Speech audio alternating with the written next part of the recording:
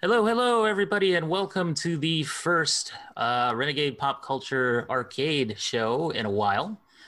This is your host, Kiona. With me, I have Tony, Yo, yo, yo, what's happening? and I have Josh and Crystal. Hey guys, what's up? And if we upload the video with this, I don't know if we're going to do that on YouTube or something, but if we do, it'll be the first time you guys see us. And if you don't, it'll be the 18th time you guys hear us or so. So, anyway. All right, guys. So this is our video game show, which is pretty much my favorite show to do, which is why I'm doing it. And and we have lots to talk about since the last time we had one of these shows. We did the Final Fantasy VII Remake spoiler chat. That was the previous Renegade Arcade that we did. Yeah, And I still have not beat that either. Oh It's a long no! game. I was gonna rant. There's a lot to get through with that game. So It's Oh, just, yeah. I mean, especially with their little indie title that just came out. Yes. Last of Us 2. I don't know if you guys have heard of it. I haven't heard of that one. No. Like I said, small indie game. Yeah. Did Tiny. it get posted on Steam, I think? It may have. It may have. You actually think have to I gotta- download the APK for your phones only, like on the dark web. Yeah. Yeah. Like we're living in a post-apocalyptic world already. All right. And so there's been a lot of industry news. There's been a lot of people. There's like the new Speak Out movement. So a lot of people have come forward with, not to get too serious here, but a lot of people have come forward with their, I guess you could say horror stories, basically, of just being harassed. And there were a few people at like IGN who apparently were bad bosses, horrible bosses. Frankly, if you do anything like that, you deserve what you get. So in the court of public opinion, I feel. So like, IGN is a website that is probably the most popular video game website, and they also have a long history. So I'm not surprised that things probably happened that we didn't know about. I would say to the people speaking out, you guys have shown great courage and bravery, and please continue to speak out and shed light on people being assholes, because they shouldn't be rewarded for that kind of behavior. So no matter what field you're in, no matter what you do. So it's just, continues the sad story of people abusing their authority. So do you guys have any thoughts on that? And have you heard of any other cases lately?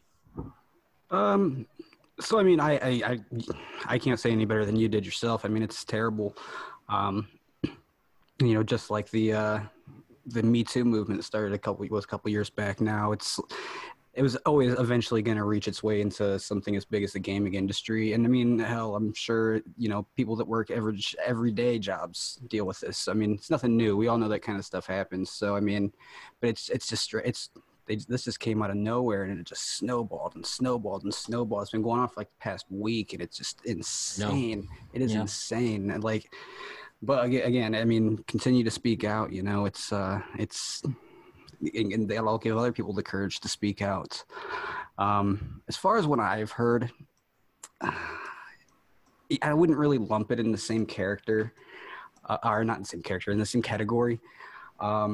We talked a little bit about this morning. Ashraf Ismail from Ubisoft, game director on Assassin's Creed Black Flag, on Assassin's Creed Origins, which is my personal favorite, and the upcoming Assassin's Creed Valhalla, which is supposed to come out in a couple months. So apparently he stepped down from his position on the game because he was outed for cheating on his wife. There's a lot of outcry too in that kind of corner. It's not quite as big. I'm having trouble like putting that in the same kind of category. Like, sure, it's something but terrible. But do I think a guy should be forced to leave his job over a personal thing like that? No. I don't think so. Was it him being forced out, or did he step down voluntarily? According to Twitter, it was, or his post on Twitter, that he made himself, it was just him, stepping down. But who knows if that's really the case or if he was kind of either pushed out by Ubisoft or if it was a Ubisoft decision, they just decided they wanted him to say it. That's not real clear. I look at that as if he did step down voluntarily, then I say that's good on him because I've watched a lot of stuff like What Happened by Matt McMuscles, and if there's something like that happening in game directors' personal life, that's always going to bleed over into the development of it. Like Layer back on the PlayStation 3, Jesus Christ, that game director was going through the ringer and was going through a divorce and all this stuff, and on top of that being forced to implement flight controls into the prototype PlayStation controller. So it's always going to result in a lot of blow-ups, and especially with something like that, something that he's really got to work on emotionally and personally. Then if he voluntarily stepped down, good on him. That was a mature move. If he was forced out, I begrudgingly understand it, just because the look of that can set a really bad image for a company, but it's still pretty. It's his own business. It has nothing to do with the company. Yeah, from what I understand, I think he made the decision to step down because it's going to reflect badly on the game no matter what. The optics of it aren't good, so yeah. Like Cyclops' Optic Blast, I know. Gotta run on those teraflops, don't you know? I want to talk about the PlayStation 5 reveal, which is something that happened since the last time we all spoke, which was a while ago, actually, Tony. It was. This is only the 4th episode of Renegade Arcade, by the way. Is Interestingly, it? Yeah. Feels like more.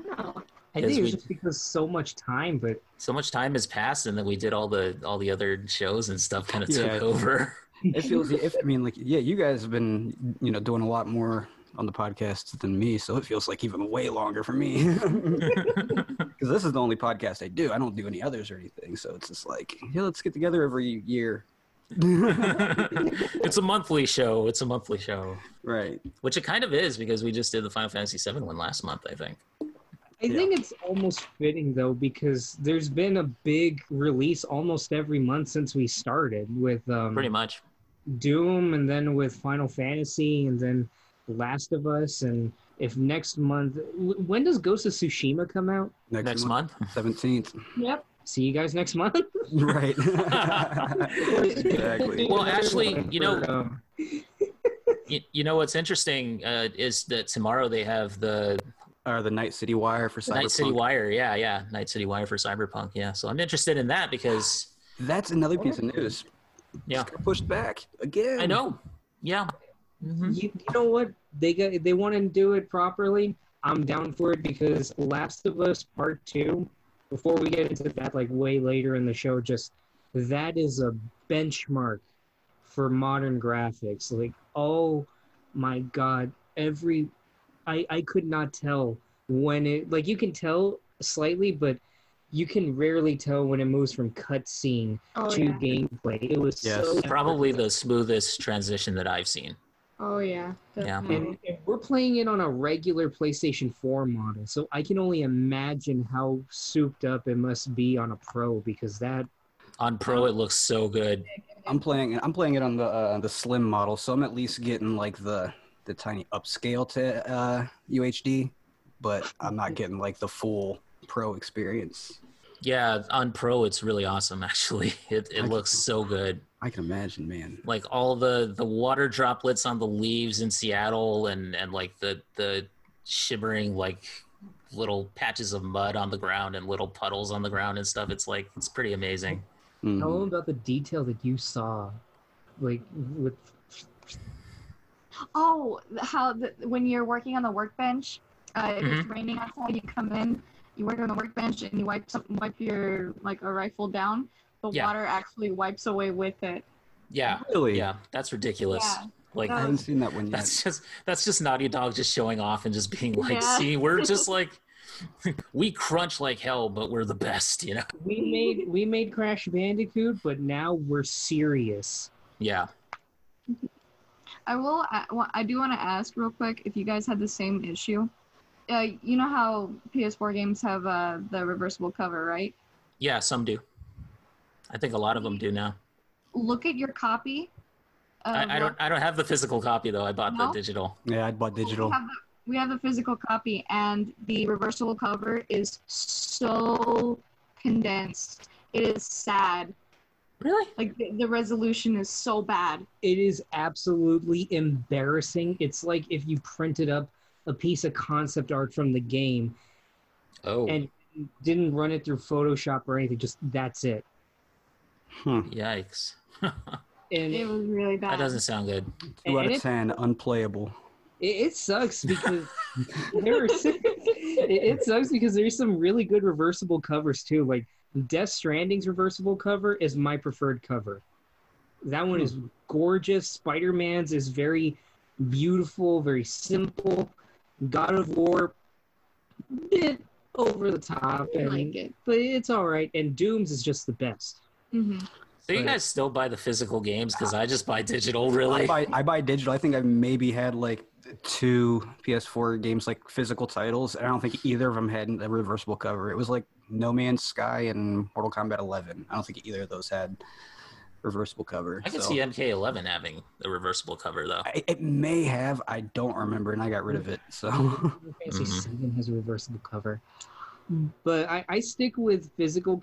I stick with physical copies just because lately seeing like streaming services and like video on demand services losing titles and Yeah. some games being That- lost that's forever. true.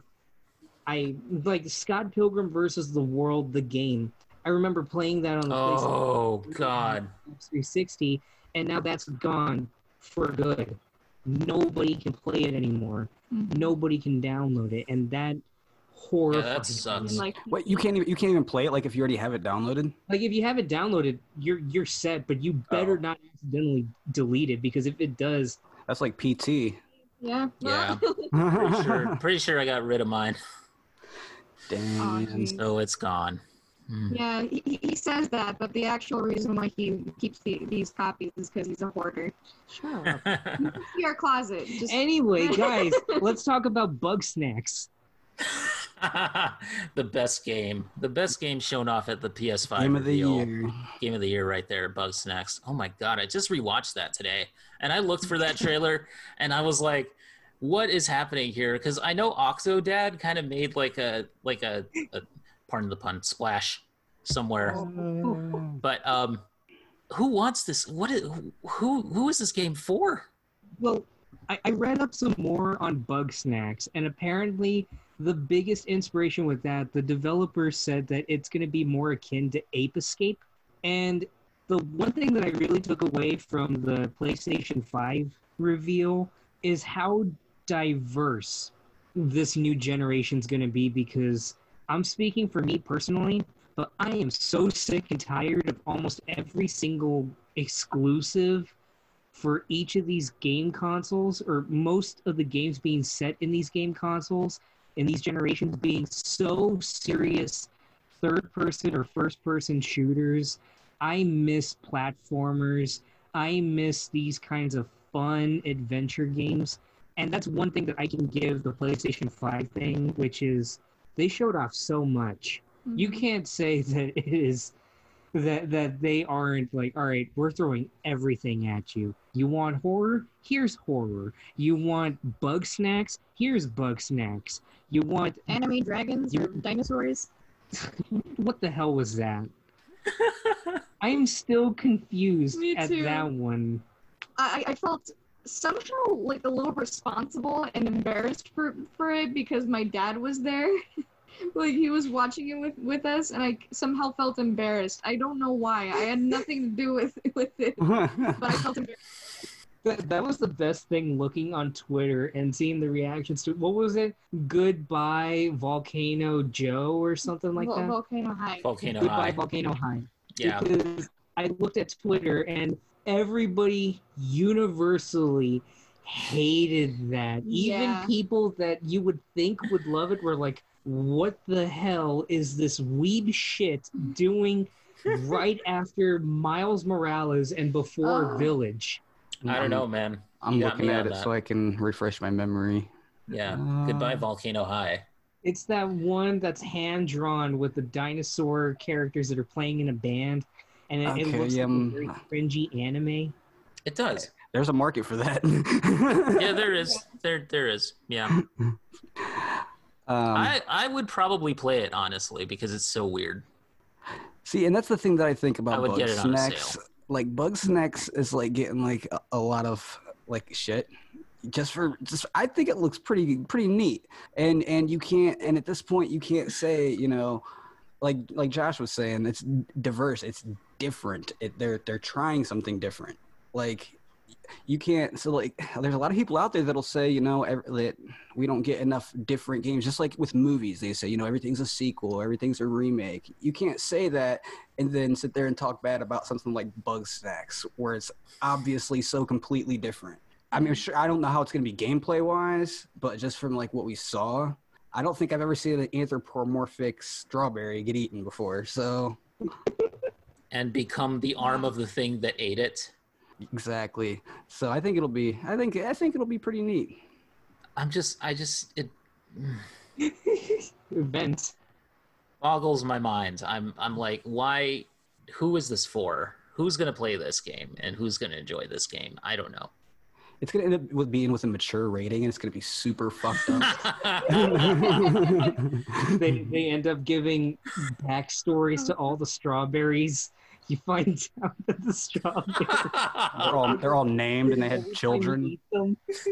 And then when you eat one, they're like, Pedro, no. Right, like in The Last of Us 2, when you kill a bad guy and they shout out their names. Yeah. That's a cool touch, by the way, that when we talk about that later. They're like, Marcus, they got Marcus. Right.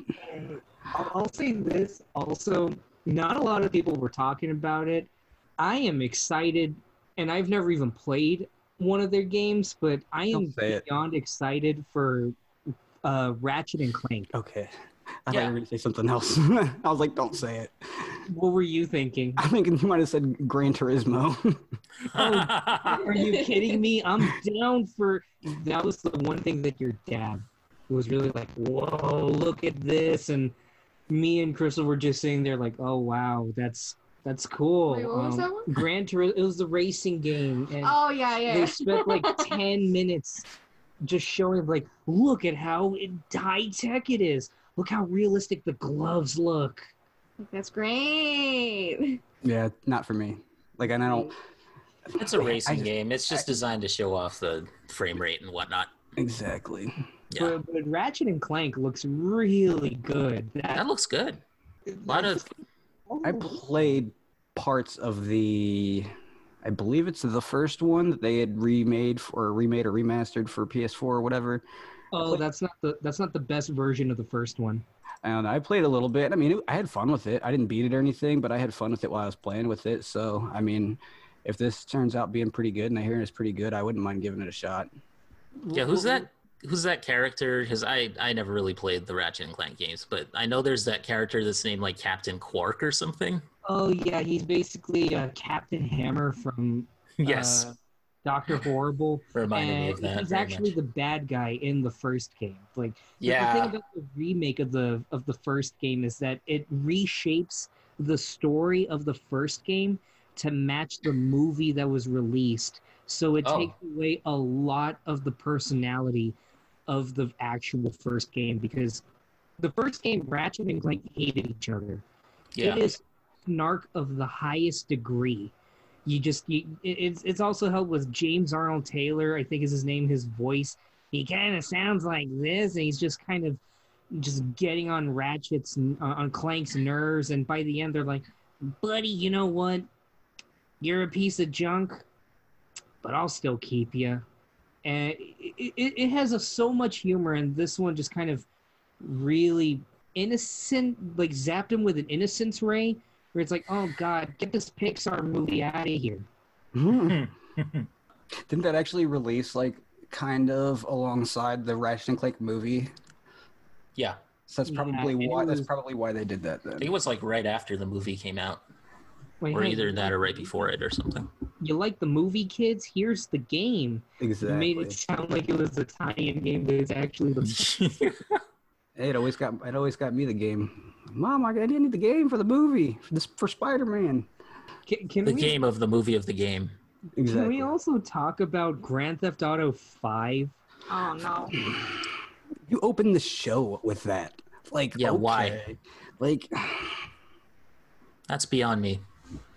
I didn't actually see it too, so I saw it later on, and it's funny because I heard the voice and I was like, all right, maybe they're just gonna soup up the graphics. No, it looks like it does on the PlayStation 4. And the funny thing is, they use audio from the very first trailer for the game, and that first trailer is one of the most liked videos, I think, on YouTube. And you go to the announcement trailer for the PS5, and it has the lowest rating. It has the most dislikes I've ever seen from Rockstar Games' YouTube channel. Mm. It is embarrassing. Yeah. I think it's cool that they want to bring the game over to PS5. Whatever. I'm kind of over it myself. I was over it on the Xbox One, and and by that note, the PS4. But I'm not a big fan of Grand Theft Auto Online, so it wasn't my thing. That doesn't excite me. But apparently, it's going to be free for like everyone. Yeah. From the PS5. So I think that was pretty cool news. I think that's what they're doing is they're trying to get the player base that plays GTA Online, if there is. How large a player base is there for that? That game is still insanely huge. It's still one of the Really? most played games, and they continue to break records with it money-wise. That's why they wanted to do that. And like Yeah. they just gave it away for free on Epic Games Store like 2 months ago or something like that. Oh, there you go. Boosted their it's nuts, man. They're Like, gonna, I wish they would take just a fraction of that money and put it into Red Dead Online, man, because they need to fix that shit. I love that game. I have been too scared to dive into Red Dead Online. How bad is it? So it's a lot better now than it was when it launched. The main problem is there's so many glitches and bugs. It's ridiculous. Like if the game ran well, like it even gave you a fraction of the bugs and glitches and shit you have happen, it would be an amazing game. But it's just so often, and bugs are so irritating that it's something that you either have to reload into a new instance and sit through a load screen, or close your app and restart it. It's just all this. They're very time-consuming bugs that fuck you up. So it's at some points, after I've had to load into a new instance for the third time in a night, I'm like ready to just be done playing it, and I haven't even really done anything in the game. yeah, that's messy. They're gonna try to migrate the GTA Online crowd, basically. For sure.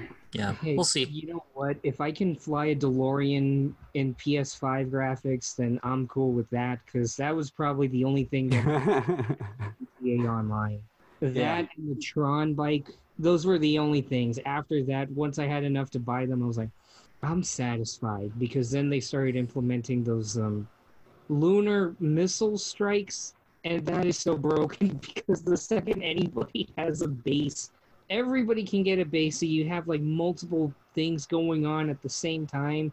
It reminds me of the Fallout 76 stuff where everybody got all the nuke codes and set them off at the same time, and it was just a mess all around, and it lagged so many servers. It was a nightmare. Yeah. Yeah, I have no idea what you're even talking about on the lunar launch thing. How long it's been since I've played Grand Theft Auto Online. Yeah. I just haven't played it ever. You're not missing much. I mean, I'm not a GTA guy, so. Yeah, I mean, if it's not your cup of tea, then you won't find much to like about it. I liked it for a little while at first, but I lost its appeal, and it's too much loading for me. Way too much loading. Look, I mean, I get it. There's so much going on, and hopefully, the next gen of consoles eliminates a lot of that loading problems. But we'll see. But hey, we'll get a Destiny 2 upgrade, so we can still play that. Yeah. That was another little thing that went on. There was that whole video about Beyond Light. That was cool. Beyond Light. That actually brought me back into playing, so I've been playing that lately. As for PS5, though, I think I'm on the fence about this one specific game, Miles Morales Spider-Man. You're on the fence about that one. How are Okay. you on the Interesting. fence? Interesting. Let me explain. I didn't think you were going to say that one. So, don't get me wrong. I'm excited for the game. I just hate how Sony presented it. And they just showed it, and that was it. They did not. They didn't say And what it was. No, it was the first new game they showed. They kicked it off after the GTA bullshit. They kicked it off with this game. So this should have. They needed to clarify that this is not a full standalone title. It's not a full title. It's a standalone, like Uncharted Lost Legacy size thing. It's basically a glorified expansion pack. If they would have said that and not been vague about it, then I think it would have been completely different. I think it looks incredible. I can't wait to play it. I love the first one. I'm just on the fence about the way Sony handled it. Yeah. Yeah, I'll agree. Yeah, I think they should have said it outright. They should have had the guy come out, or one of their, didn't they have somebody from Insomniac already over there? They did. They had Ratchet. Yeah, so they should have had somebody else from the team come out and say, like, okay, well, this is Miles Morales Spider-Man, and it's a good, like, 6 to 8 hour expansion, whatever it is. Which they ended up doing separately on their YouTube account, which was so jarring, because it's like, why didn't you just include it in the main show? Yeah. It even comes with a didn't make any sense. It comes with beautiful concept art too. I don't know if you saw it, but No, I didn't. What was the concept? I think it was Peter and Miles swinging together. Oh, that's cool. And it was like the next day as well. Like, yeah, there was like some kind of announcement from like some kind of Sony executive saying that it was going to be one thing, and then later in the day, Insomniac was like, "No, it's this." Yeah. And then nobody knew what the fuck was going on even a day later, and like it got to this point where it's like, I mean, did Sony even know what it was? Yeah. I was like, does anybody know what this thing is? Because it's like, is it a full game? Is it not? And apparently it's, are you going to get like the Spider-Man game? Sort of like a cross-generational thing? Like, I thought maybe it was going to be like, an upscaled version of the Spider-Man PS4, and this part is included. Yeah. Or something like that. But that's what I thought. That's the way the Sony executive made it sound. There was too many Chiefs and not enough Indians on that one. The one game that I'm actually really excited for, aside from Spider-Man, is Project Athia. Do you guys remember that one? Mm-hmm. The Squaresoft game that's probably never coming out. Yeah. What has Luminous Productions made anything that's come out? Because I think these are the guys who did the other teaser from like the previous generation, right? I have no idea. They did the other Square like E3 thing. Was that the thing with the dragon? Yeah, one of them. There were multiple dragons, I think. No, that was the one with It had a dragon. I don't think it had a dragon. No, at the end, like the Luminous thing, like from earlier in the decade with PS4. Like, I remember this one preview with a dragon. Yeah, I think it was somebody in a dark cave, and they said Square Enix, and then they showed a guy going through with realistic as hell flame things, and they showed a dragon. They're like, Project something coming soon. Yeah, they've made numerous project things from Square Enix, and I don't think any of them really materialized. I hope this one does. I mean, apparently they have Gary Whitta who's going to write the script on it, so that's cool. That. Yeah. So if he's hired for that, then I guess it's coming out. But it still looks like one of those games where it's just like, okay, this is like a tech demo almost, I was just gonna say, this game, Project Athia, really reminded me of that tech demo for Unreal 5 we saw a couple months back at the start of the spring. Yeah. Like the way that she was like kind of gliding and stuff like that. It reminded me. I thought that's what it was for a second, like because they come out and said, no, this is just a tech demo. It's not a real thing. But this like reminded me of it, like to the point where I was like, oh shit, were they just lying to us? But it looks cool. But, yeah, I mean, it does look cool. I do want to see it come out. In 2037 on the PS6. So the other thing that's got me really excited, and the one thing that I would buy a new console for, like Xbox Series X or PS5, let's face it, I'm going to buy the PS5 compared to the Xbox Series X. I'm buying both. At some point. You have to. You have fun with that, but I know I'm going to play more games on the PS5, but the one game that's got me sold on the next generation is Resident Evil 8. That one looks really cool and Yeah. really spooky. And I've been in the mood for a really spooky game for a while. Yeah, I think the last real horror game I played was Resident Evil 7. I mean, not counting like the 2 remakes that have come out. Well, the last Yeah. one does do have a lot of really good spooks. Well, yeah, but at its core, that's a drama. I mean, like Yeah. full-on horror. Just sit me down and get some new underwear and get me like I don't know Monster Energy, scared shitless right now, that kind of thing. And I want to say one more thing. Screw you to the people that kept making leaks that, oh yeah, there's going to be something about Silent Hill come the Sony PS5 thing. He There's was gonna so be- looking forward There's to going to be it. something about Castlevania. Sony worked out a deal with Konami. They're doing stuff for Metal Gear, Castlevania, and also Silent Hill. You guys got my hopes up for nothing. And now they're coming out with this rumor stuff like, oh, well, they would have had something, but COVID-19 stepped in. No, screw you. I am not trusting leakers ever again until it actually turns out to be true or something that I really care about, like Crash 4. Yeah, I don't think we should trust leakers, frankly. Yeah. No. Yeah. Let's see. What It's else? fun to consider. I mean, it's fun to like speculate about it, but I thought Deathloop looked neat. yeah, Oh, Deathloop looks Deathloop is fun. cool. It's like a mixture of Dishonored and like I don't know, Yeah. It reminded me of Borderlands. like It was Spy versus Spy. Yeah. I mean, it was Arcane, so I definitely picked up on the Dishonored vibes Yeah. immediately. I look neat, and I like the idea of the being stuck in a time loop. I'm interested to see how that'll play Wonder into if the that's- actual gameplay. I wonder if that's going to be like multiplayer, like one player controls the what's her name, the I female character, I don't remember the female. I don't remember either. the of their female names. assassin, and then the other one controls like the male assassin guy. That Who would seems be to be neat. the lead. That could be cool, like almost like a 1v1 sort of game mode. Yeah. Overall, PS5 is very interesting, I guess. That's the best way to describe it. Interesting. Yeah, But how about that console design, though? Looks like a router. Jokes about it. I think it's cool. I think it's I've been going back and forth on my thoughts about it. I think it's cool one minute, the next I kind of don't like it.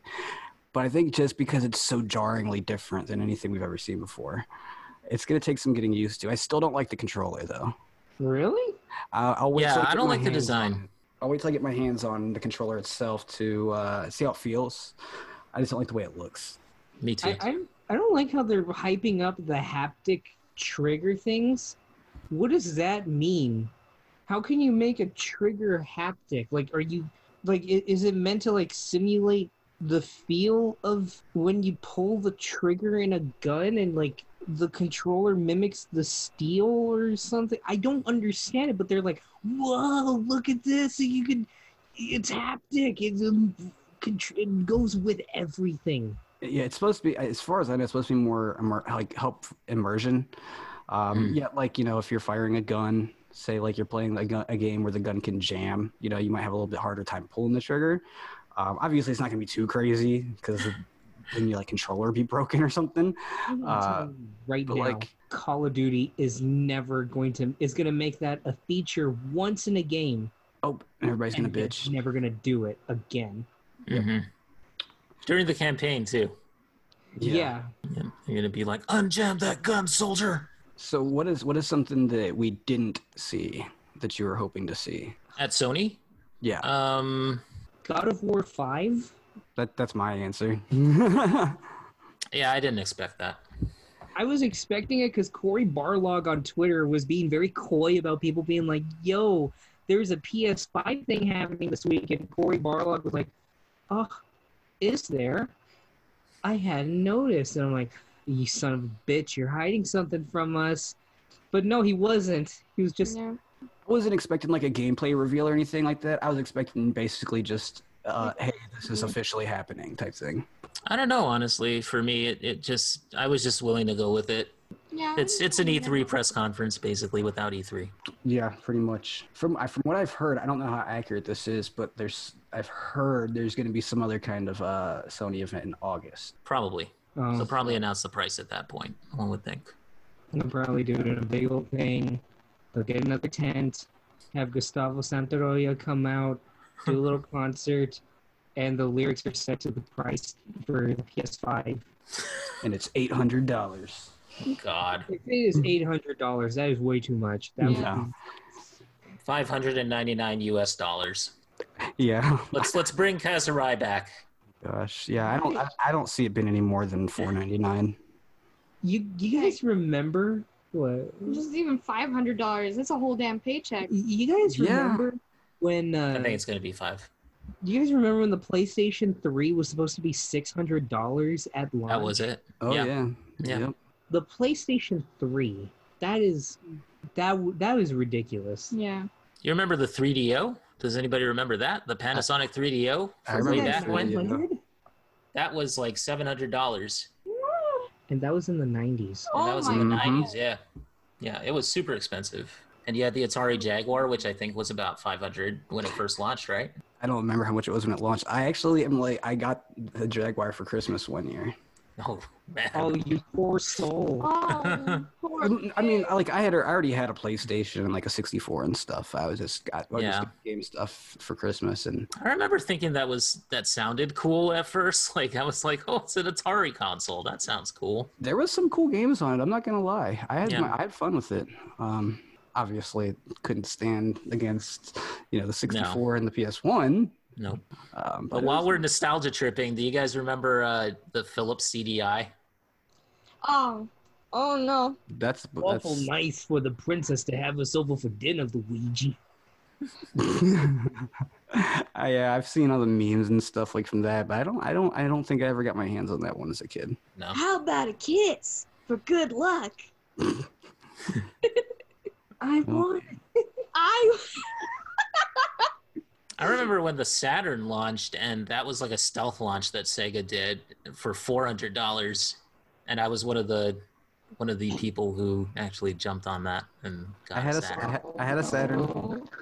But the Saturn was actually a really good 2D machine, so like 2D Saturn was the action shit, stuff. man. Yeah, Saturn was awesome, actually. Do you remember It's just that it was done by the time PlayStation came out. Do you remember the Batman Forever game on Saturn? Yes.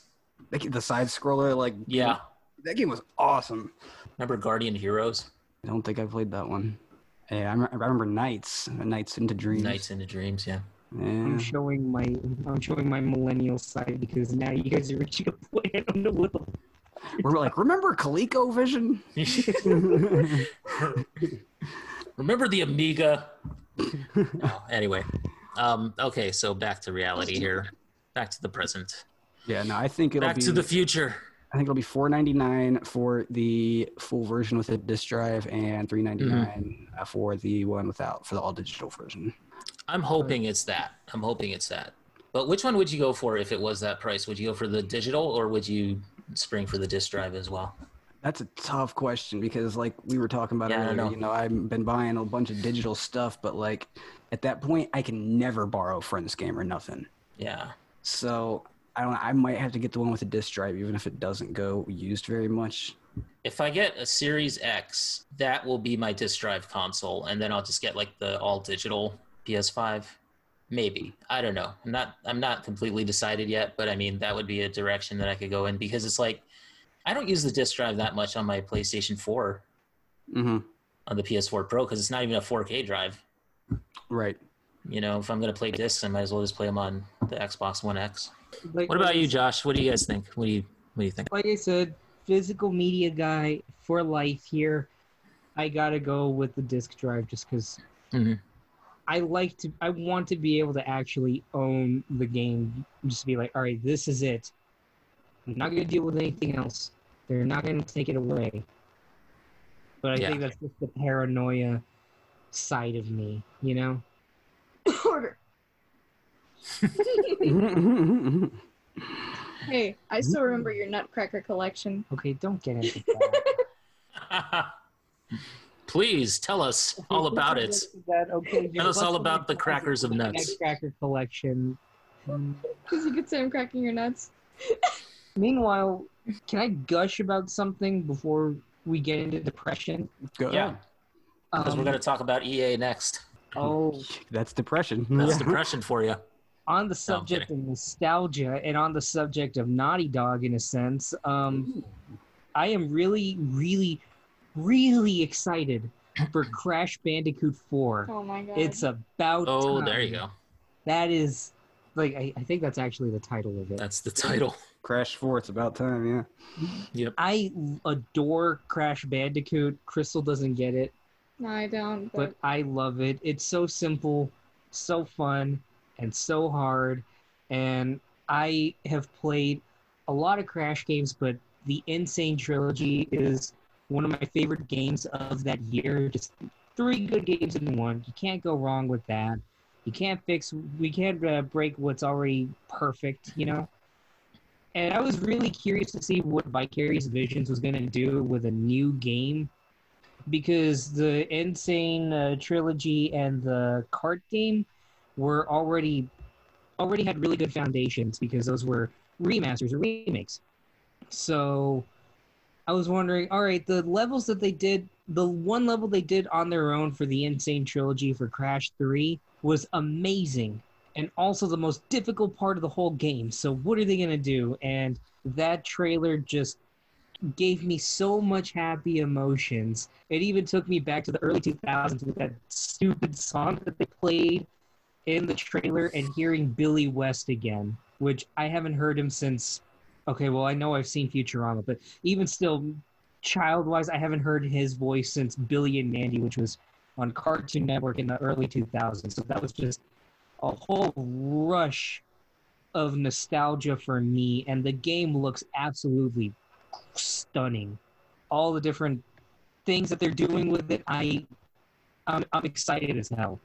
And one more thing before we get to EA, that Tony Hawk remaster. Oh, man, I can't wait for that. Tony Hawk remaster. I only played Underground, but I've always wanted to play older Tony Hawk games. Oh, clarifying, I've played Underground, Underground 2, and American Wasteland. And from what I understand, that was the best place to stop, because everything after that looked terrible. I think Project 8 was the last good one.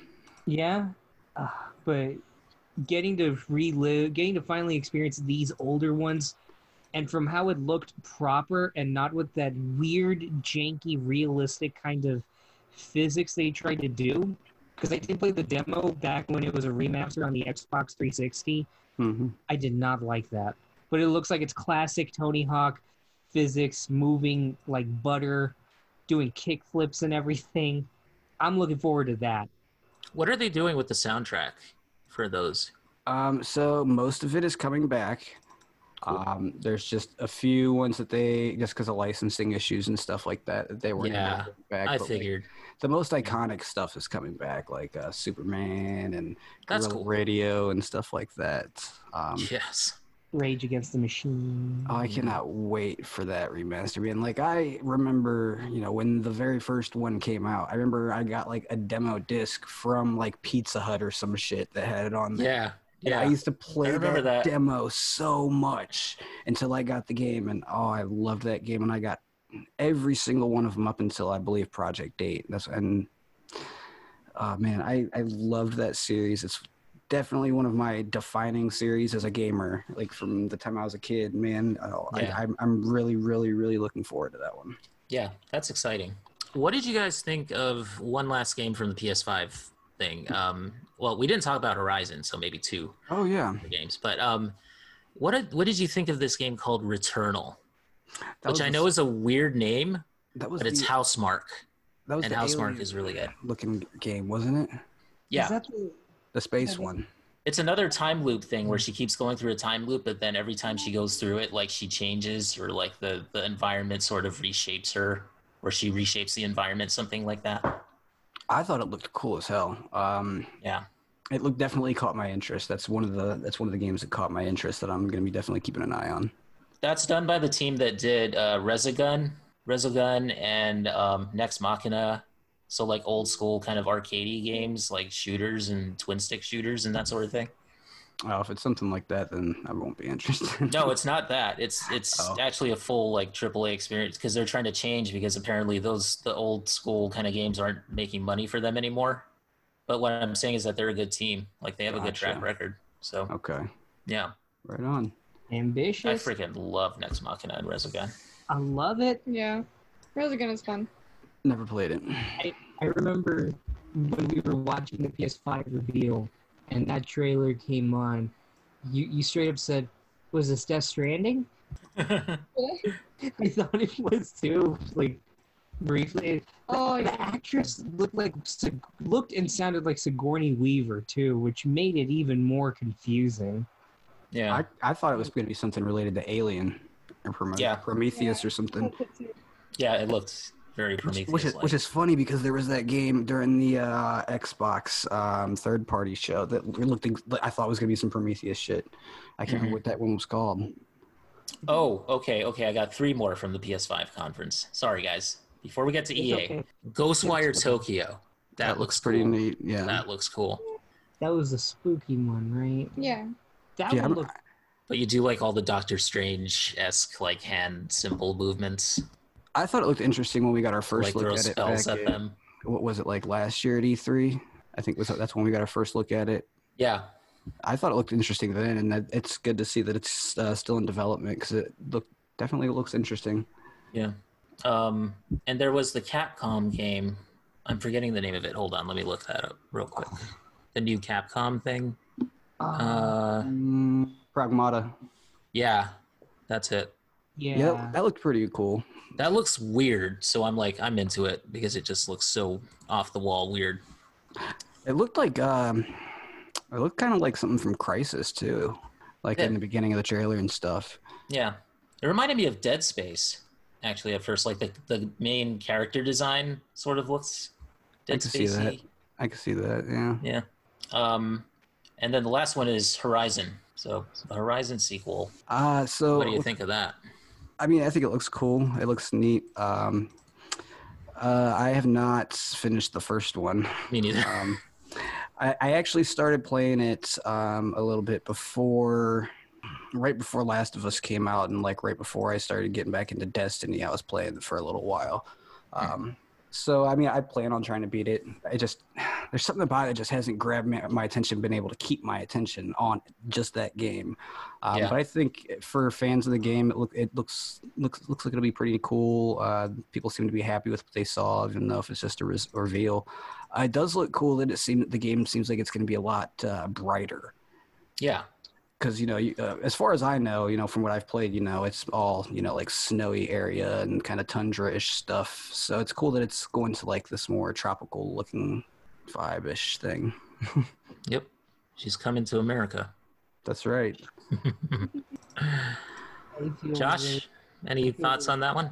Because from what I've seen of Horizon, it doesn't look like it's for me. Maybe. I've tried to look at gameplay of the first one, and I think it looks nice, but I don't know it. Do you like the newer Tomb Raider games? Ooh, I don't. that's a hot topic. Wow. I personally don't, but it's more story wise. All right. Well, gameplay wise, Horizon reminds me a little bit of the newer Tomb Raider games. Yeah, I get that. Yeah. Not completely, but just certain things about it. Like I think Horizon is more fitting for that kind of crafting and third-person shooting kind of stuff, but when it comes to the base story, I feel like that kind of gameplay needs to complement the story, and I don't know. I think it also just had to do with my father-in-law insisting that I play Rise of the Tomb Raider. Which one was the one where they're in the frozen tundra or something like that? That was Rise. It was Rise. That was the best one. He insisted I played that right after finishing Uncharted 4 with Crystal. So going from that dizzying high to jumping straight into another archaeology, action adventure, Indiana Jonesy kind of thing, it felt like I saw like the differences even more starkly because I was still really attuned to Uncharted 4 and going straight from that simple run, gun, bam, shoot kind of thing to, all right, be methodical. My dad, dude. Like, I don't know. I need to honor my father or some BS like that. I'll be honest right now. The acting was terrible in that game. Okay, you're going off more than I am. You agree In with which me, game? Which game? In Rise? Yeah. Get out of here. Really? The acting was just so cheesy, and I didn't like it. At least coming from Uncharted 4, where it's very human. Again, that's where I think we differ, because for me it's more story-wise, because I like the acting. I don't know, just It's- the delivery of the lines. It just felt cheesy, Man, like insincere. You're I breaking everybody's hearts. I think Tough room. It's a tough room. Rise is my favorite out of the three. I'll say this also. We haven't played any of the classic Tomb Raider games, though. No, that's not necessary for that. Yeah. We don't know any framework of how Lara Croft in general. This is all. It's It's a reboot. It's a reboot, so you don't have to know anything. Yeah. I'm just waiting for the dinosaurs. I much prefer the reboot. The rebooted Lara is a much more interesting character to me. Oh, absolutely. Yeah. I'm waiting for the dinosaurs. Playing Rise, I felt like Millhouse. Just when are they gonna get to the fireworks factory? All right, we should get into EA. Let's get into EA now. Yeah. All right. Mm. So, where do you start? So basically, what they had on the show for us was a bunch of re-releases and a bunch of crossplay and a bunch of like expansions to like Apex Legends. let's start with something positive. Okay. Probably Okay. the one positive thing from the show, at least for me, was Star Wars Squadron. Mm. I think it looks neat. I've been saying neat a lot tonight. I don't know why, but I mean, I'm a big diehard That's all good. fan. So anything Star Wars, it's gonna at least pique my interest. And I mean, I really liked Battlefront 2. I really liked Jedi Fallen Order. So yeah, EA sucks, but they've out of the game. I hate that they haven't released more under the license of Star Wars, but they've done two pretty damn good games. Although with Battlefront 2, they pretty much had to rework it from the ground up. But if you play that game now, it's a much different game than it was when it launched. So It's fun. it's not without its issues, but I think that after that and showing how much dedication the team put into making that game better is commendable. And then Fallen Order I thought was a great game. So I think Squadrons might be pretty dope. Yeah. Motive's doing it. It is going to be just a kind of space dogfight type thing. I mean, there'd be objectives. The only thing that really and it can be completely playable in VR, cross play for every platform. Ooh. Everyone can play together. Only thing that really kind of makes me sad is that it does not seem like it's going to have a third person view to the ships. That's weird. I cannot do first person flying in a game like that. I'm excited for that just because, in my opinion, in Battlefront 2, I was most looking forward to playing the flying parts because I remember those feeling pretty good in the first Battlefront. Mm. And Battlefront 2, I cannot play it. Like, the aerial combat, I don't know, just... Oh, see, I love it in Battlefront 2. I thought it was better than the first one.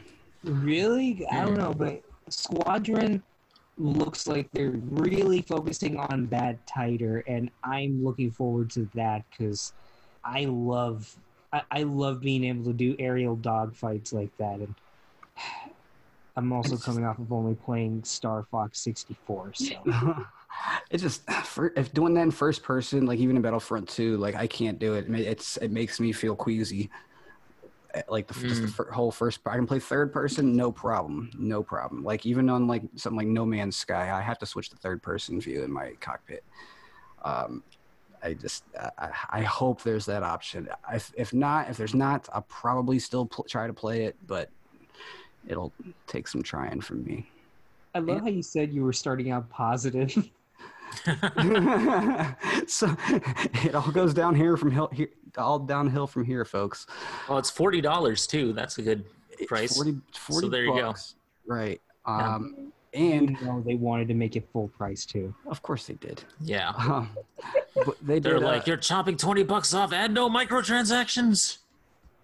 There was a couple cool moments for Star Wars fans in that trailer. From like some returning characters like Hera Syndulla from Star Wars Rebels popped up in there for a moment. We've never seen her in anything but Rebels, which is a cartoon for those that don't know. And on the Imperial side, there was I don't know if she was Admiral at this point when this game takes place, but Admiral Ray Sloan showed up on the Imperials. That's an even bigger deal because she's never been in anything but in the novels. So we've never seen her in any kind of action at all. So I'm excited to see where that goes. That's just the Star Wars nerd in me. Well, it's good that they're kind of getting into the lore like that, the characters. So I think that's a positive. For sure. There was one game that looked interesting to me at the EA thing, which was Lost in Random, which is like an indie game. But that looks kind of cool. So it's like this world called Random where like an anthropomorphic dice, like a die runs the world. And there's another one out there that's called Dicey. And he's like almost like a pet that the main character has. That looks kind of neat. That one did look pretty cool. I think that says a lot. Like, because I mean, even from, the PS5 show, going back to that, a lot of these games that are looking so cool and different are mostly indie games. And I mean, so I think indie games are only going to get more prominent with this generation, I think. I mean, have you seen Goodbye Volcano High? That's the future.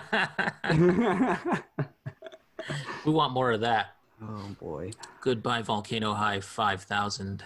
So they talked about Star Wars. They did that. There's let's see, wasn't there? Oh, they're doing Apex Legends stuff. That's coming to Switch, and that's getting crossplay.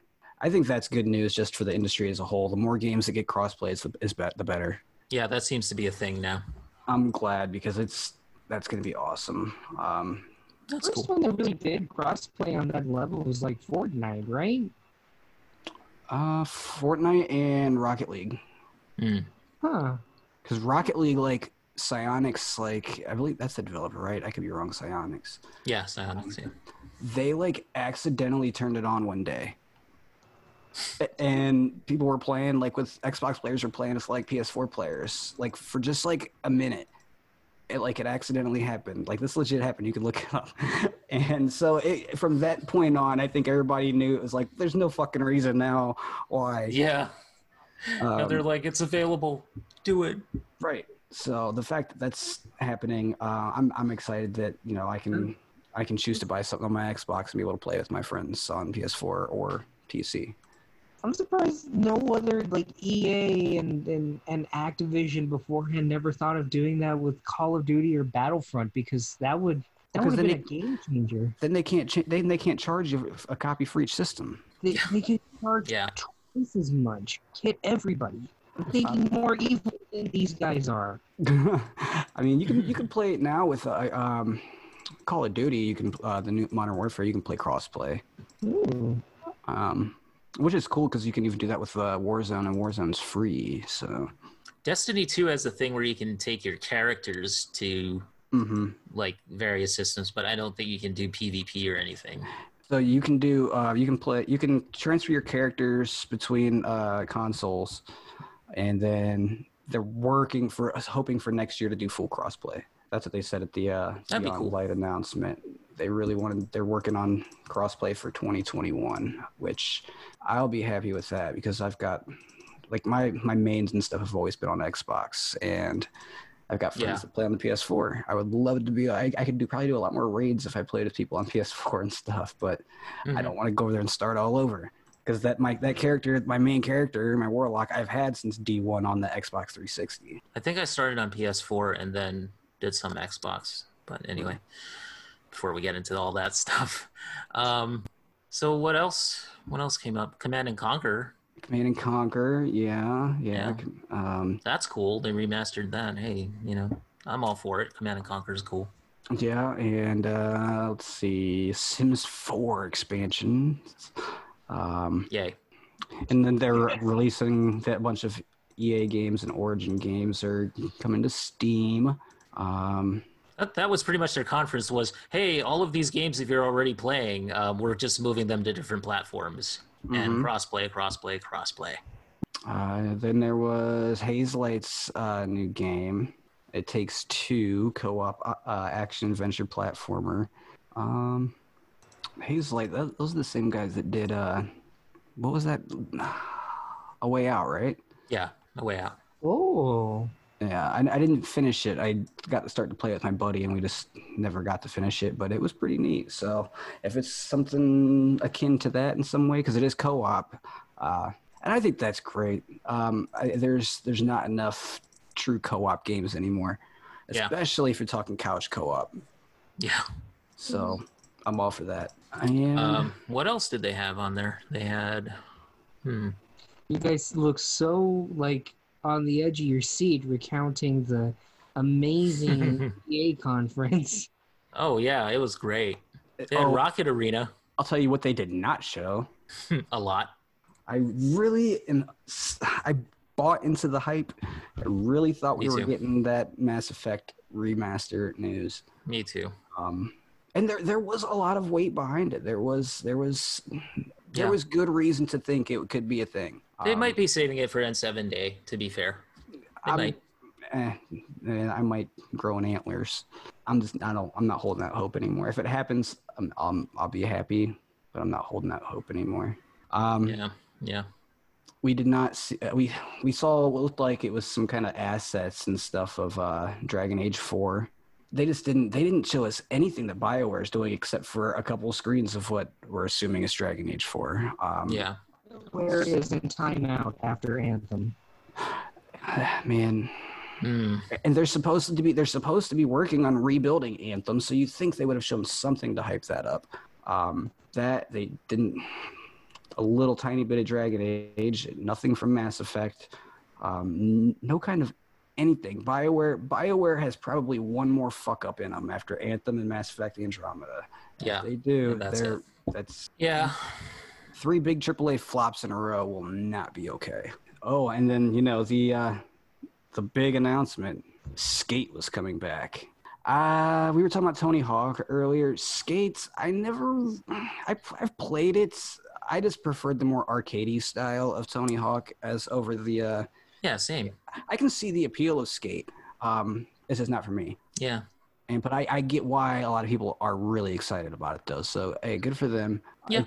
It just pissed me off because I was expecting that Mass Effect, and they're like, "Oh, we've got one more thing to show you," and I'm like, "Oh, here we go." It's the 4th installment in a long-running franchise. You guys know and love it. It's about moonwalking. Skate 4. Great. And then it wasn't even like anything other than what we're doing right here. People on Zoom saying, "Hey, Skate is a thing. It's gonna happen at some point. Okay, bye." Commented it into existence. Like there was gameplay or anything? Nothing. It was literally 2 guys just sitting there. 2 guys, yeah, on Zoom, and that's it. It was an embarrassment of a show, honestly, if you ask me. It really was. They shouldn't have done one. If you honestly, the Star Wars Squadrons thing. Star Wars is big enough of a property on its own that they could have just made that their own thing. They could have just threw out the new trailer, the gameplay trailer, where they were like narrating like some of the new features and stuff like that. That could have been its own thing. And it would have been fine. All this other stuff, they could have maybe done like a little video package for like, the remasters coming out or whatever, or, the game's coming to Steam. They just did not have to do this whole 45-minute long thing to show essentially nothing. Yeah, it was long. It felt longer than that too. See, to me, it felt really short because I was like at the same time I was working, so I was like, talking to people on the phone while I'm like looking over at my phone, like trying to watch it, and it's like I kept thinking I was missing things. But if you actually watch it, just sit down and watch it, it feels like a very long hour. Oh gosh. But that's about it. That's EA. Again, they didn't show anything from BioWare. They didn't even show anything to do with Star Wars: The Old Republic, and they usually do every year. And I mean, I know they're still making content for that. It's not a dead game. They're coming up on their 10th anniversary. They didn't have anything for a new Battlefront or anything? They showed like part of that when they got into the point of talking about what's coming in the future, where they showed the Dragon Age concept art. There was that shot of some dude's eyes and eyebrows. A lot of people are thinking that's going to end up being from a new Battlefront or Battlefield. Or Battlefield. I mean, I'm sorry. Oh, what the hell! But no, they're really holding their cards close to the chest. Either that or they don't have anything to show, which I find I don't know if I believe that with something like EA. They may be saving some stuff to show a little bit closer to the launch of the new consoles. Who knows? Yeah, there's probably a new Burnout coming or something like that, or maybe like a Need for Speed if Criterion's still working on Need for Speed. Yeah, so hyped. I told you, man. EA. Man, this is so depressing. Want to get even more depressed? Yeah. Talk about some Last of Us. Depression Part 2. The depressed of us. Okay, so Tony, how far are you into the game? All right, so we'll say this: if you have not played The Last of Us 2, you should probably quit listening at this point. We're not going to give a bunch of spoilers, but just if you don't want anything spoiled at all, you probably shouldn't listen at this point. I agree. Yeah. So I'm at the point where the big, ugly, like explodable things. When you're down in like the sewers or whatever, and everything's like with the red lights on you and stuff. That's where I'm at. Oh, you're that far back. Wow. I did not get like any time to play over the weekend. Yeah. No, it's cool. It's cool. Just I'm probably going to try to jump on there for a little bit after we're done tonight. Okay, because Josh and I have, I think, worked our way through it. Yeah, we finished it. Yeah. Tears were shed. Oh, yeah. Definitely. Okay. Let's get everybody's thoughts here on. Okay, guys. So once again, if you don't want anything spoiled, just stop listening now at this point, because it's just like we're going to talk about this game because this game is worth talking about. I think what I want to get everybody's feelings on right now and thoughts on is first of all, the big shocker, the big event. Was that really a surprise for you? So I got it spoiled for me, but when it still happened, it still got me. Oh yeah, definitely. I think for me, it was evident from the first trailer. Like, I had that feeling. I kind of did too. It did kind of give off a vibe, and I had a hunch. They didn't definitively say it, but they definitely like they alluded to the fact that something big was going to happen and it was going to cause Ellie to just go off the rails. Yeah, I got those same vibes, but I ended up getting it spoiled for me, and it pissed me off. But it's still, when it happened, it still got me. And it's like what, like an hour and a half into the damn game? Yeah. Yeah.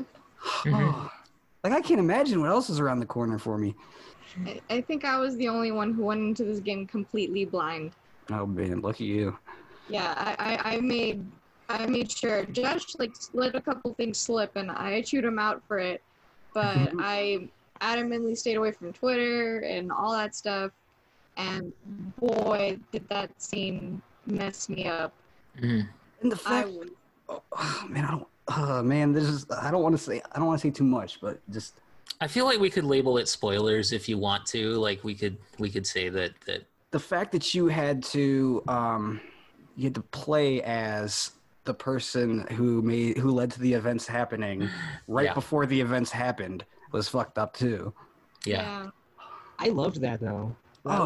It was an awesome scene when you played as that person. 'Cause you had that big horde coming after you and stuff. Mm-hmm. That was neat. That was dope. I'm just anxiously awaiting to see like what else, because I heard it only gets worse. Like that's all I've heard. And like I'm like, how can it possibly get worse? Oh yeah. I will say, as a game, I think that the combat is a little bit smoother A little bit. I'd say a lot more. It's a lot. For me, it's about the same. It's about the same. It's better, but the same. I think it's a little more in depth, but it does still have a little bit of the clunkiness to it. It does, yeah. Like we did have a lot of issues of jumping in combat areas. Yeah. Yeah, vaulting over stuff. It just wouldn't happen if you were like cornered. Mm-hmm. Oh yeah, But I got that. for the most part, we right before we played The Last of Us 2, a few weeks ago we tried to replay Last of Us Part 1, and we didn't end up getting far. We stopped because I don't remember why we stopped. I think we just kind of stopped. Yeah, but we got all the way up to after the hotel, and Joel gave the rifle to Ellie. Mm-hmm. And Yeah. the combat in the first game, or at least the stealth in the first game, did not age well at all. Yeah, it hasn't really. Like everything I else know what is you mean. great. But yeah, I tried to go through stealth sections and it just was a huge chore. But with this one, when those stealth sections happened, I knew it was my fault. I knew, all right, I slipped up here. Yeah. And rather than the first one where I got really frustrated, this one it was more, oh shit, okay, let's rework this. Okay, Yeah. how can I get the upper hand? I was like, okay, I got cornered here, so now I know just to basically run away and reset it and let them reset their patterns and then just kind of sneak up on everybody. Yeah. Yeah, I like the it seems to, at least from what I've played so far, it seems to have a little bit more focus on stealth than the first one did. Like there was definitely the stealth in the first one, but I mean, just like this one seems to have more focus on that. Mm-hmm. It's more rewarding if you just stealth it. And I like that. I love stealth games. Like again, like Tomb Raider and stuff. Yeah, you had like your action-packed sequences and stuff like that. But most of the time, I was going around just quietly capping people with the bow and arrow. You know. Yeah. And I haven't got the bow and arrow yet in Last of Us 2, but I'm imagining it's pretty dope. Yeah, and this certainly makes it a lot more interesting with the dogs and your scent trail. Yeah. See, I haven't even seen the dog yet.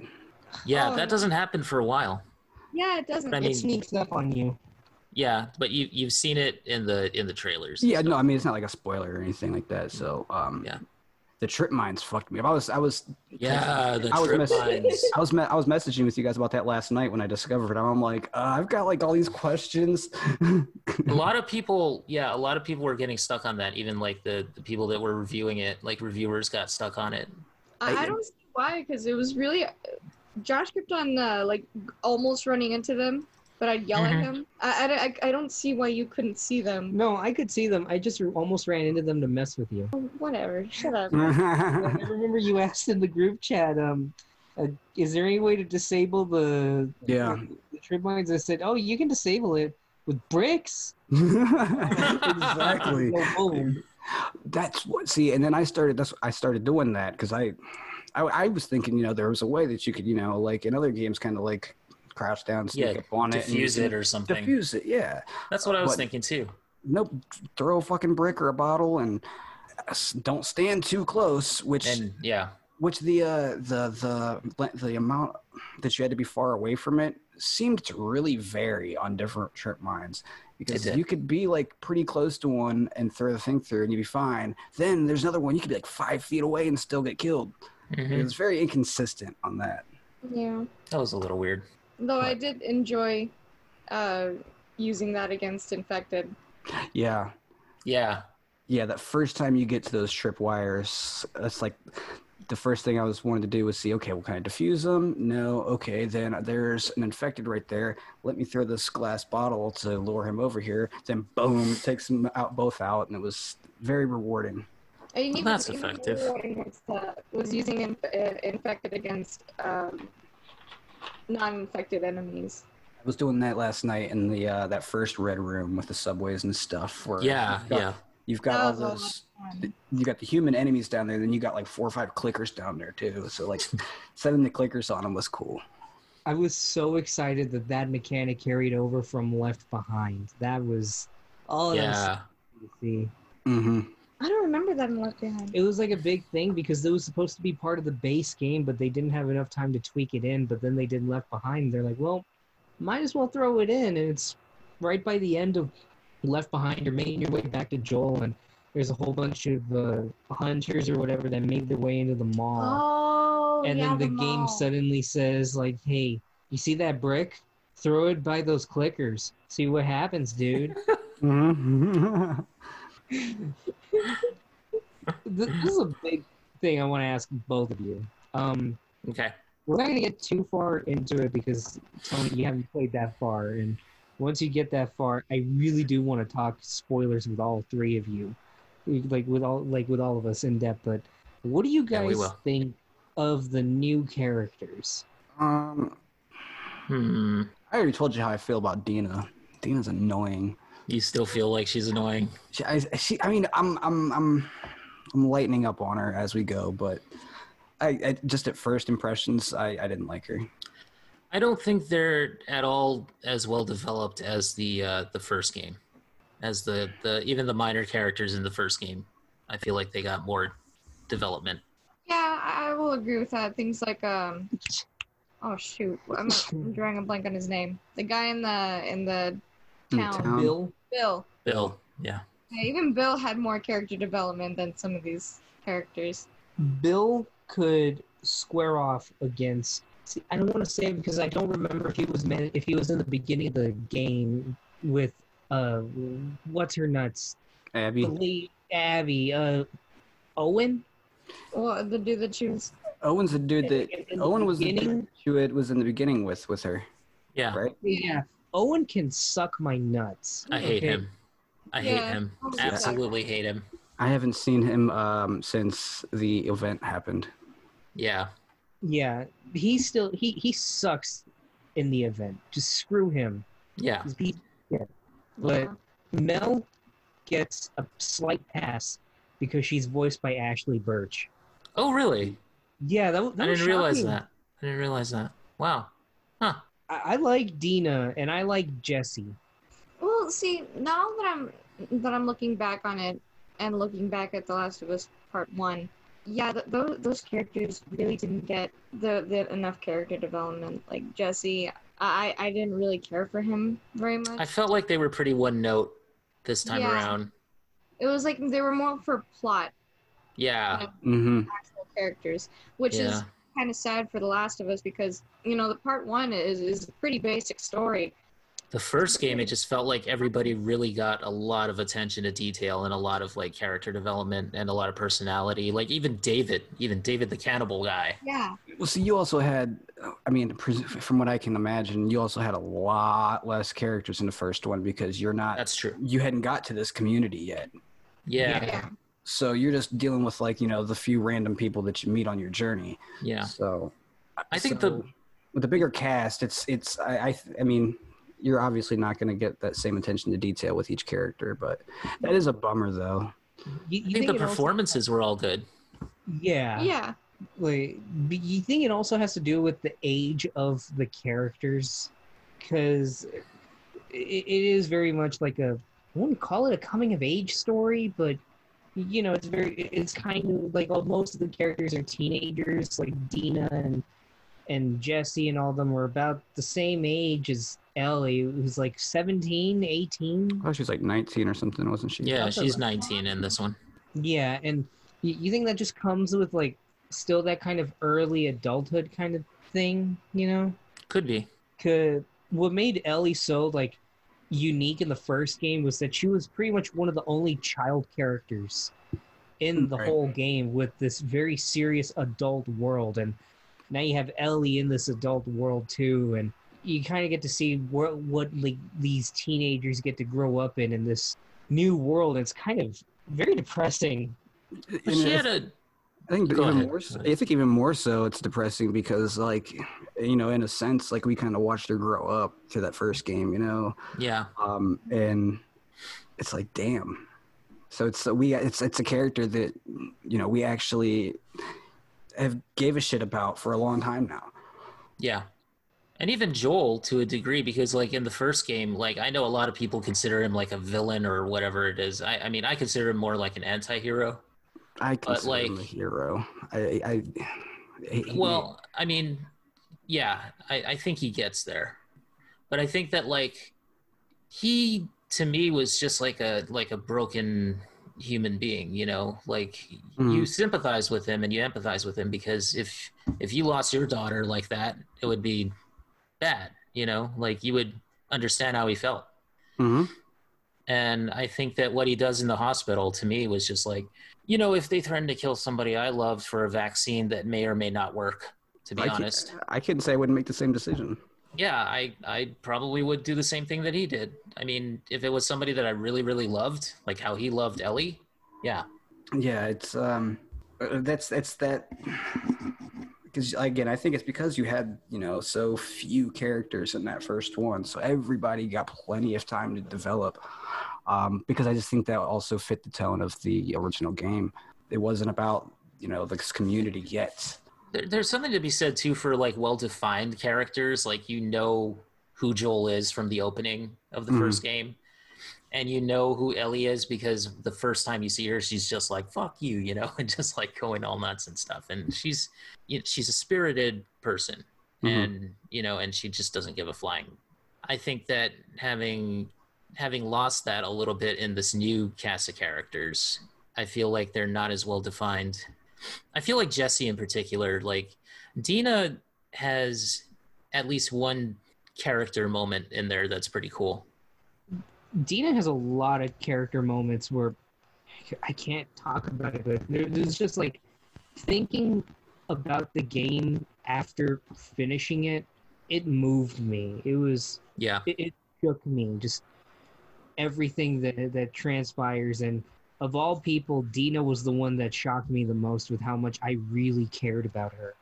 I think the biggest thing I could just say is that regardless of everything, yeah, the characters might be a little bit one note, but the one thing that stays the same is that the story is still really, really good. Just, I think it's just me personally, but what I love about Neil Druckmann when it comes to this kind of stuff is that he's able to take the familiar and still be able to twist it in a way where even if you see it coming, it still elicits such strong emotions from you.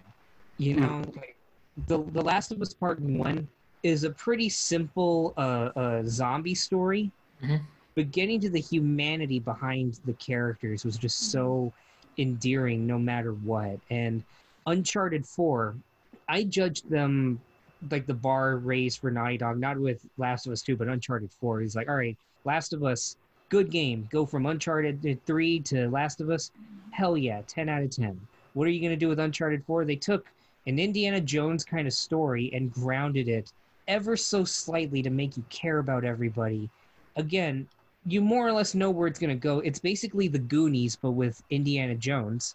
But, you know, it's such a heartwarming story. You love the characters, and it's able to still twist just enough that you're still able to feel such strong emotional bonds, like with Nathan and Sam, and just those flashbacks and his relationship with Elena.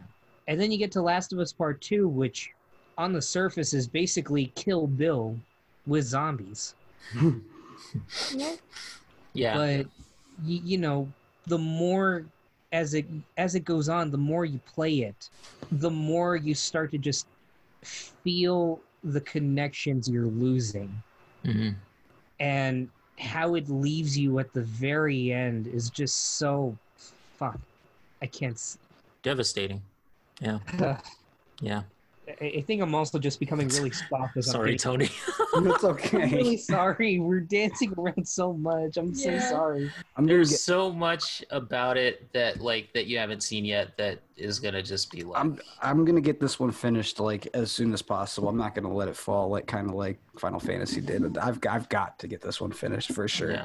Yeah. So we'll be able to discuss it in depth. Yeah, we definitely need to do a spoiler cast. We'll do a spoiler cast. Yeah. I think for Ellie, for me, Ellie is still a favorite of mine. Like I have not given up on her, and I will never call her a monster. I can't do it. I've seen people do it. I've seen like reviewers say she is unlikable and she's just horrible for what she's doing. And I'm like, I can't do that to her because of the time that I've spent with this character. And also because of what she goes through. And it's like, you know, again, it's kind of like it's mirroring Joel's journey in the first game too, where you know, they becoming the villain of the story, so to speak. But I don't see it that way. I see it as they're just complex human beings who are very flawed people. And it's like this game, you know, to me, it's not preachy. To me, it's not like, it's just showing you the cost of it for these characters, the cost of what they're doing. And Joel had a cost associated with what he did, and Ellie has a cost associated with what she does. And I think that for me, Ellie is just still, you know, she's still sympathetic to me. Like, I can't give up. I can't give up on her. Yeah. I think of all the criticisms that I've heard from people on Twitter and YouTube, aside from the sexist ones and aside from the, oh, I read the leaks, so, you know, screw Neil Druckmann and everything. Even though they're not even accurate. I look at all these, and one thing that I saw a lot of people say was that the character motivations didn't fit. Like, these characters were not consistent. I've seen that a lot. Really? I've seen that a lot. I haven't noticed it myself, but I have seen that a lot. Like, the shit they do is out of character. No. I just think, have you played the first game? Have you seen the world they're in? Yeah. Right. They don't have a functioning justice system. They don't have, like, you live, you know, you it's basically survival at the means of anything. And, like, that leads characters to do pretty, you know, screwed up things. Yeah. If there's one character that I feel like they kind of screwed over, is Tommy. I will say, because I'm not going to spoil anything, but he does like a 360. No, I wouldn't say that. Well, Yeah, he does. he does. He kind of. Yeah, I don't want to say too much, but yeah. Well, I think there are reasons. I think there are reasons. I think there's a reasoning behind it. There's beautiful reasonings behind it, and it was one of the things that shook me. Just I got really emotional with last night, but no, just looking at everything, especially going off of the beginning of the game. You put yourself in Ellie's shoes, and on top of that, I see people saying, "Oh, well, I can't agree with the character because she's making stupid decisions. She's going after this person." It's like, well, you're upset that Abby killed Joel, but you're also upset that Ellie is going to such lengths to try to kill Abby. Oh wait, we just said it. Like, But at this point, it's spoilers anyway, so who cares? Yeah, we already said that Abby killed Joel. Yeah, we're in spoiler territory for that part. It's like, you know, what do you not agree with? What makes you think that isn't in line with Ellie? You know, Ellie is a very emotional person. Yeah. She wears her heart on her sleeve. If you didn't get that from Left Behind, if you didn't get that from The Last of Us, which one detail that we appreciated early on was when you first start to play as Ellie and you're getting ready in her room, on the counter, you actually see the little robot toy that she stole for Sam. Yes, I saw that too. I saw that too. That was a really nice touch. Yeah. Hey, and have you guys kept up with her journals? Yes. I haven't. I need to. Okay. Oh, you're in for a lot when you open up that journal, because it is basically chronicling just Ellie's descent, and it is hard to read. I think that yeah, you're right. I think the sequence after Joel gets killed, might as well just say it now. The sequence after Joel gets killed and you go to his house, you go to the grave and you go to his house. Yeah. Oh man. I know you guys were talking about the watch, and I was like, for me it was the scene where she finds his leather jacket and she just buries her face in it. Yeah, because she just wants to, like, you know. I thought for a minute she was going to take it and start wearing it or something. That's what I thought too. Yeah. Could you play the guitar in that room? I tried to. I don't think you can. I don't think so. No, because the guitar's not finished. He was like making the guitar. He wanted to be like, he wanted to live like a peaceful life. That was the thing that I got from it. I got that he had changed, Mm-hmm. you know? Mm-hmm. That was Yeah. one thing that Crystal's dad pointed out because he was watching us while we were playing it, and he said that in the first game Joel was like just the epitome of a man, just like he's gruff, he's rough, he's badass, and this one he was so frail, just so vulnerable, and that's what made it even harder, just getting to see Joel again and just seeing the weight of everything that he did to Ellie. Mm-hmm. Mm-hmm. Like just Yeah. that opening scene, which Oh man. I think if I remember correctly, I actually read an article that I think that opening scene was actually originally an alternate ending for the first game. It You're was talking about the something- opening scene where he tells Tommy? Yeah, Mm. like I think it was originally meant to be the original ending for the first game where he does tell Tommy what's going on, Yeah. and they go back and they talk to Ellie, and Ellie's clearly like kind of shook and trying to be distant, and then Joel sings to her, and that to me was already really surreal to see, because I think that happened that was only performed one other time during the Last of Us Live. It was a secret thing that they didn't let anybody record. Oh, the one special thing that they said they were going to do after the show, right? Yeah, but I don't know if that's true, if it was pretty much this. But getting to see that fully realized, just the idea of it fully realized, I was not ready for Troy Baker, and I was not ready for just Tommy's reactions. Mm-hmm. Yeah, Tommy was like, at first he didn't know what to make of it, and then he was like, I kind of get it, you know? He was like, I'll take it to my grave if I have to. Yeah. Mm-hmm. I mean, he was there when when Joel lost Sarah. So I feel yeah. like if anybody would have understood, it would have been Tommy, like For he would sure. have. And the way that they do that in the first game is so masterfully done, because it's Ellie getting out of the most traumatic experience up to that point that she's ever had, which is the guy who tries to eat her. Mm-hmm. I mean, which, by the way, props to, No, yeah, props to Nolan North for that role, because, man, he really pulled that off. I was like, that dude is one creepy guy. Like, I don't know how Nolan North can do that and do the voice of Deadpool and do the voice of Nathan Drake. He did voice Deadpool a couple of times. Mhm. Yeah. And, and then voice the Ghost in Destiny 2. I mean, we always have this idea of him as such a happy-go-lucky guy, and then he just voices David, and it's like the worst character. Which, go ahead. I was gonna say, like, one of my favorite things from that point in Last of Us Part 1 Mhm. is just the score. Yeah, The score scene where she's killing him is, I think, a masterclass in yeah, music writing. Just how when Joel gets her off of him, and she's like, "Get the fuck off of me." hmm God, I'm getting a little choked up here. But like the music is all broken, and Yeah.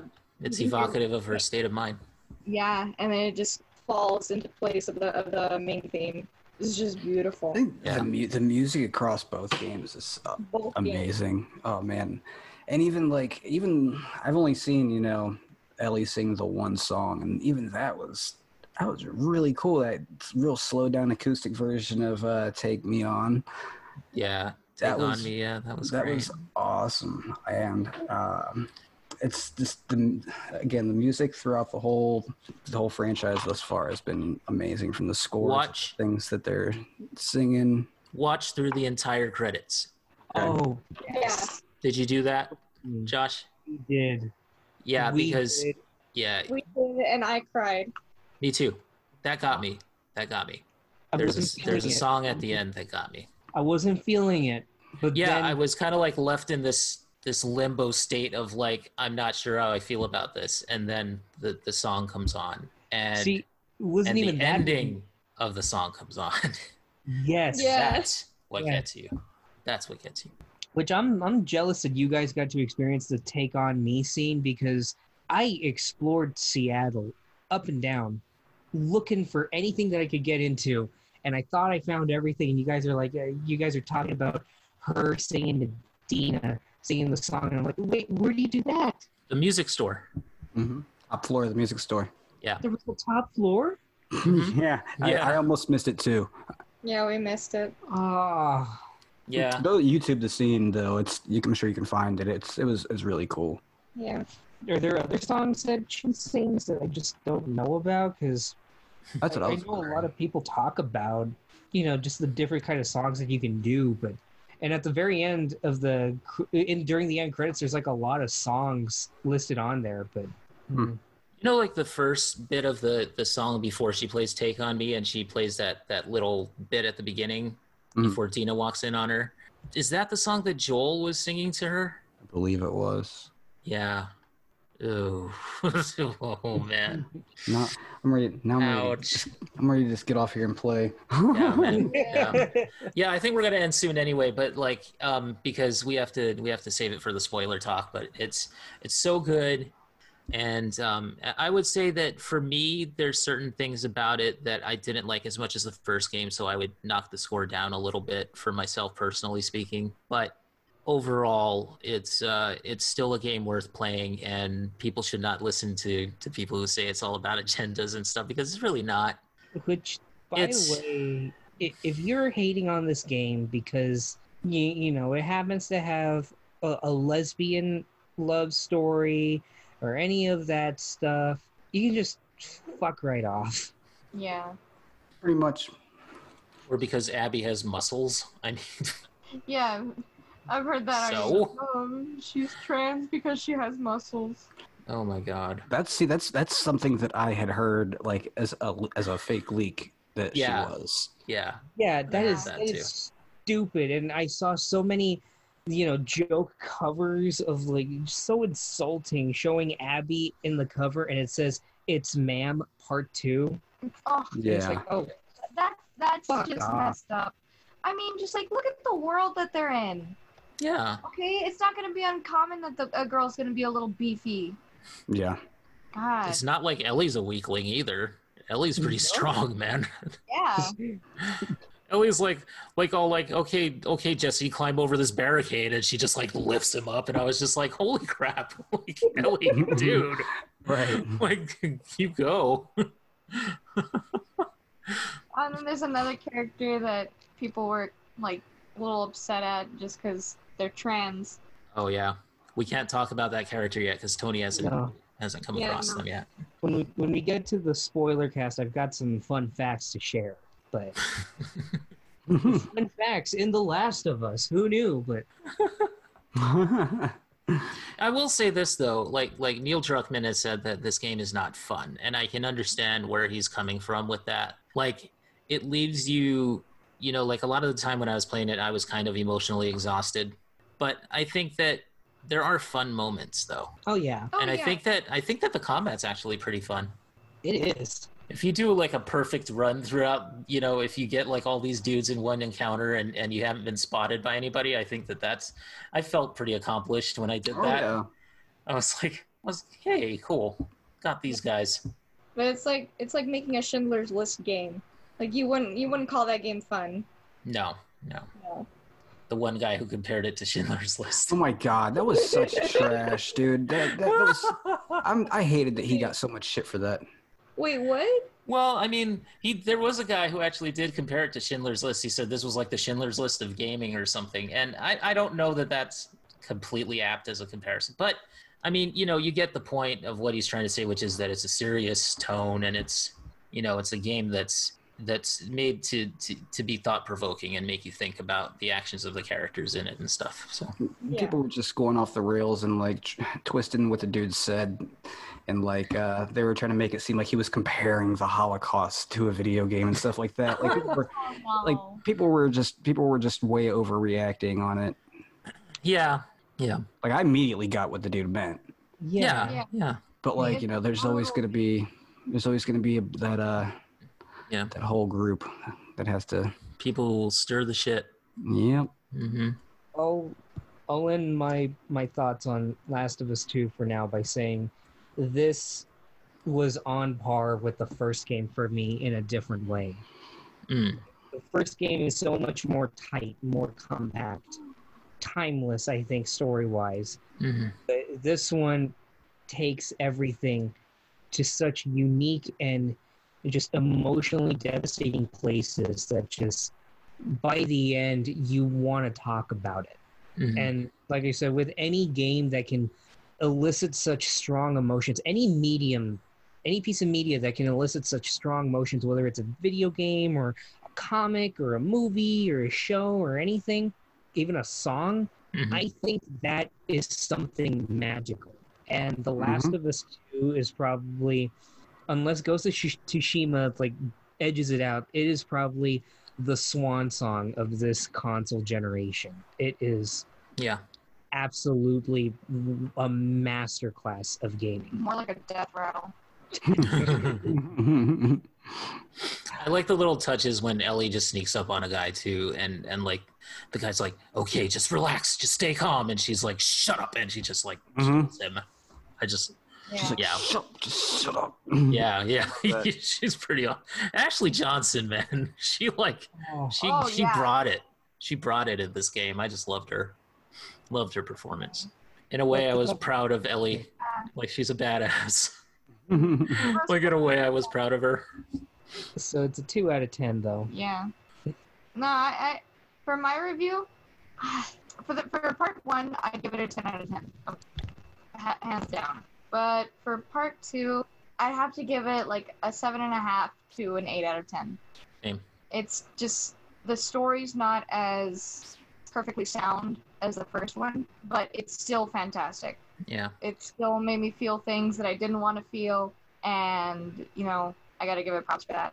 Okay, we better stop because poor Tony is like gonna be like. I'm just over here looking at Twitter, kind of trying not to pay attention at this point.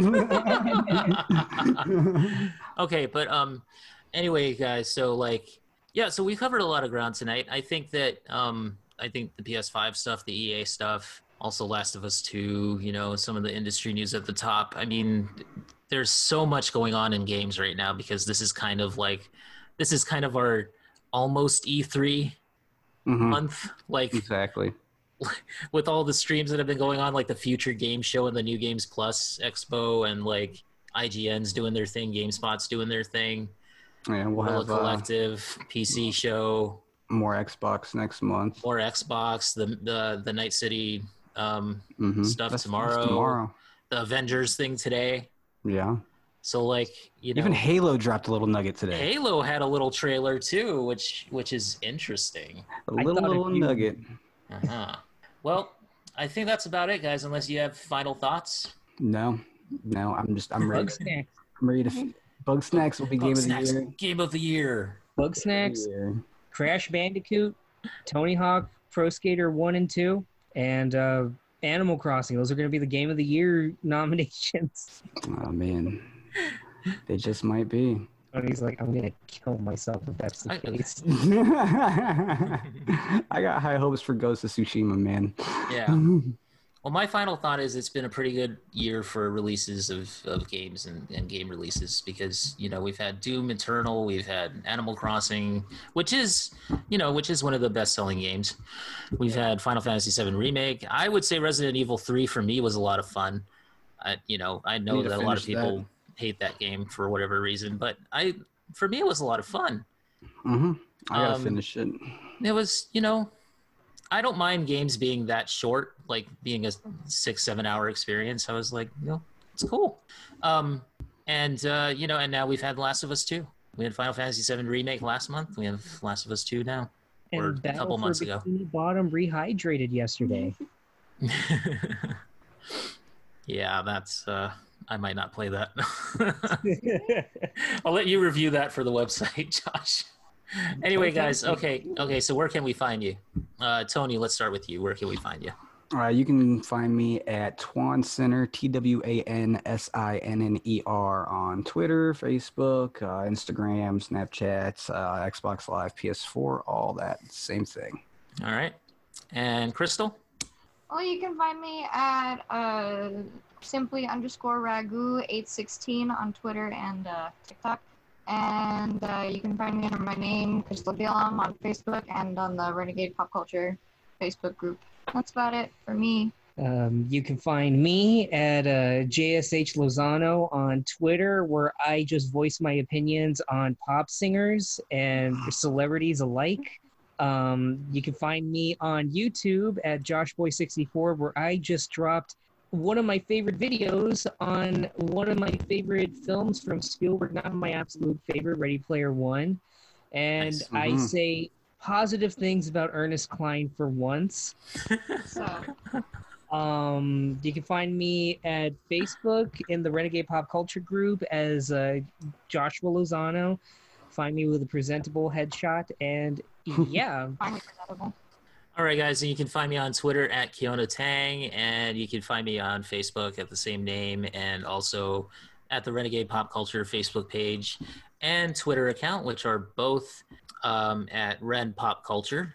So you can find it there. And also, the website has seen some incredible growth lately, so I'm very happy with that. And congratulations, guys. And want to say thank you to my co-host tonight. And, just stay safe out there, take care of yourselves, and be kind to each other, and be kind to yourself as well, which is something I've had to learn over the past couple of weeks as well. So, all right, guys, we will see you on the next show, which will probably be another episode of Tuned Up, I believe, this weekend. And then we'll try to do a Last of Us 2 spoiler chat as quickly as we can. Spoiler discussion. All right, guys. Peace out. Peace. Later. Later.